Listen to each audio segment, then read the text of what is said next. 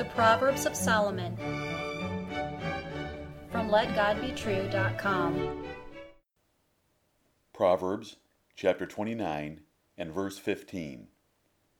The rod and reproof give wisdom, but a child left to himself bringeth his mother to shame.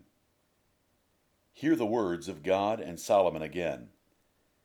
The rod and reproof give wisdom, but a child left to himself bringeth his mother to shame. This proverb is pure gold, a mother lode of wisdom.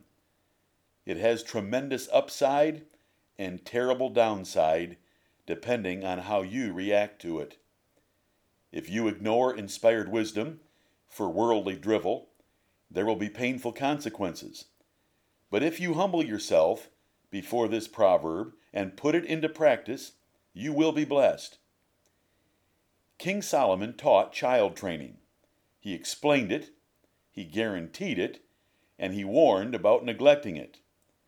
The future success and prosperity of his nation depended on it, just as the future success and prosperity of your family depends on it. Hear the inspired king. A short American proverb, spare the rod and spoil the child, is true. Solomon taught the same wisdom in this book of Proverbs. But spare the rod and shame the parents is also true, as the proverb before you teaches. Training children is a win-win proposition. Children benefit and parents benefit. All children are born with a default mechanism to foolishness, and they must be corrected by reproofs and corporal punishment for them to learn wisdom and be successful. This is one of the simplest rules of life, and it is most certain. If these methods of child training are neglected, the child will be a painful disgrace to its parents. Do you want your children to be wise? Wisdom is the power of right judgment. It is knowing the right thing to do in any situation and doing it. Wisdom secures favor with God and men. It is the character of a godly person that makes him valuable to all the lives he touches. It will bring success in any endeavor the child pursues. Children are born ignorant. They must be taught the simplest tasks. Reproof is reprimands and warnings against wrong conduct. The rod is for physical punishment to reinforce the verbal reproof. As a child grows, foolishness is visible in its heart. But the rod of correction will drive folly away. It will teach the child wisdom. A properly trained child is disciplined, diligent, and devoted.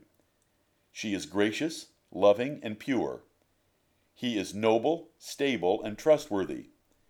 They are faithful and productive at their callings, charming and courteous in public, moral and virtuous in private, and esteemed by all who know them. This is wisdom.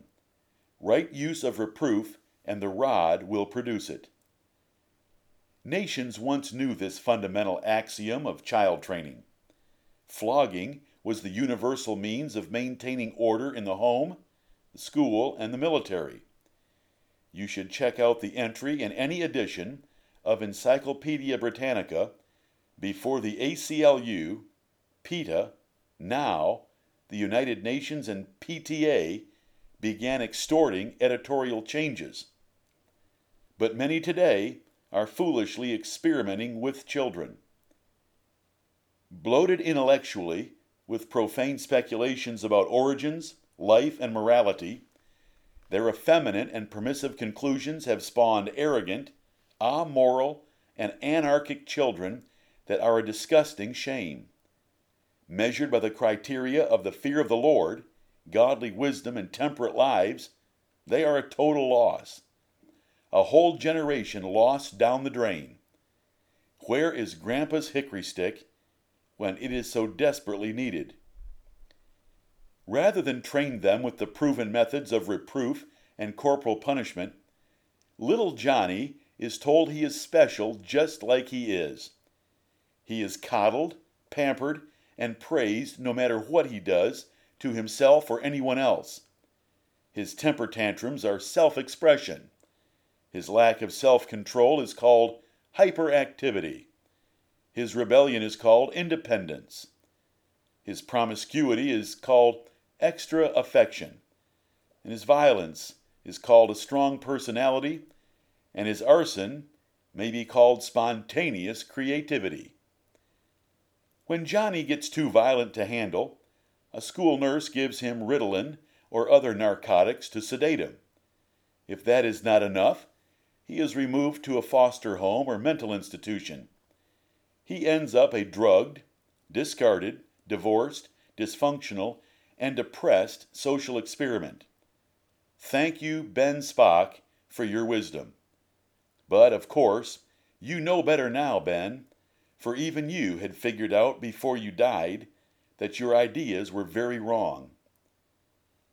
Degenerate children once came from degenerate parents who conceived them ignorantly or maliciously and then left them in an undisciplined environment of self-gratification to their ruin.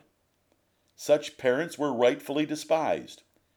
But today's advanced generation does the same thing, consciously and haughtily, with the fanfare of the latest educational advances. It is incredible for thinking persons to see such insanity described as advances. Consider such advancement. A child is left to himself with a television, where hell's profane poison is given seductively with an irresistible light and sound show. He does not need to be born in a brothel. The brothel is brought to him. He does not need a murderer for a father. He is entertained with murder for hours a day. Instead of a pimp and prostitute for parents, he has a doctor and his socialite wife. What advancement! Consider advancement again. A child is left to himself in educational daycares from ages 3 to 24. There he is fed and flattered by nurses who have never worked a day in the real world. Trained at headquarters in the Spock religion, they are strictly forbidden from telling Johnny he is wrong or to use physical persuasion to help him get it right. He quickly learns what he always knew: the world was made for him to do as he pleases. On the other hand, Grandpa grew up on a farm. He knew male calves became bulls. He knew he either helped the bull become a steer, or he needed to carry a big stick. He knew male horses were stallions. He knew he either helped the colt become a gelding, or he needed a bridle and whip. And he knew just as clearly how to help Johnny obey the law, share toys with his sister, be honest, and to not play with fire. Grandpa knew the book of Proverbs. Grandpa knew the default mechanisms of animals and how to alter them to get good behavior. It was amazing what Grandpa could do with a well-trained stallion, much like trainers and jockeys today. Grandpa's father had used similar training on him in his youth, and he used it in turn to help Johnny. He never needed Ritalin. Amazing! Though only having a 6th grade education, Grandpa could read the King James Bible and the Federalist Papers. Grandpa did not understand why Susie Socialist littered the road to town with her newfangled sign, "Kids, you can't beat 'em." He knew his bulls and stallions were dangerous without a few physical reminders. But having been raised in a city high-rise, Susie had never trained anything more than a goldfish. All she ever did was feed it, so in her ignorance, she accepted the new, exciting PTA fad of trying the same approach with children. The warning about a child left to himself in this proverb is not a warning against daycares or schools per se. It is a warning to parents about neglecting the molding of a child's character. A good daycare or school will include reproof and the rod in their program. But if the parental job is not done, either directly or indirectly, then future days of pain and trouble are coming when both parents will grieve over their foolish children.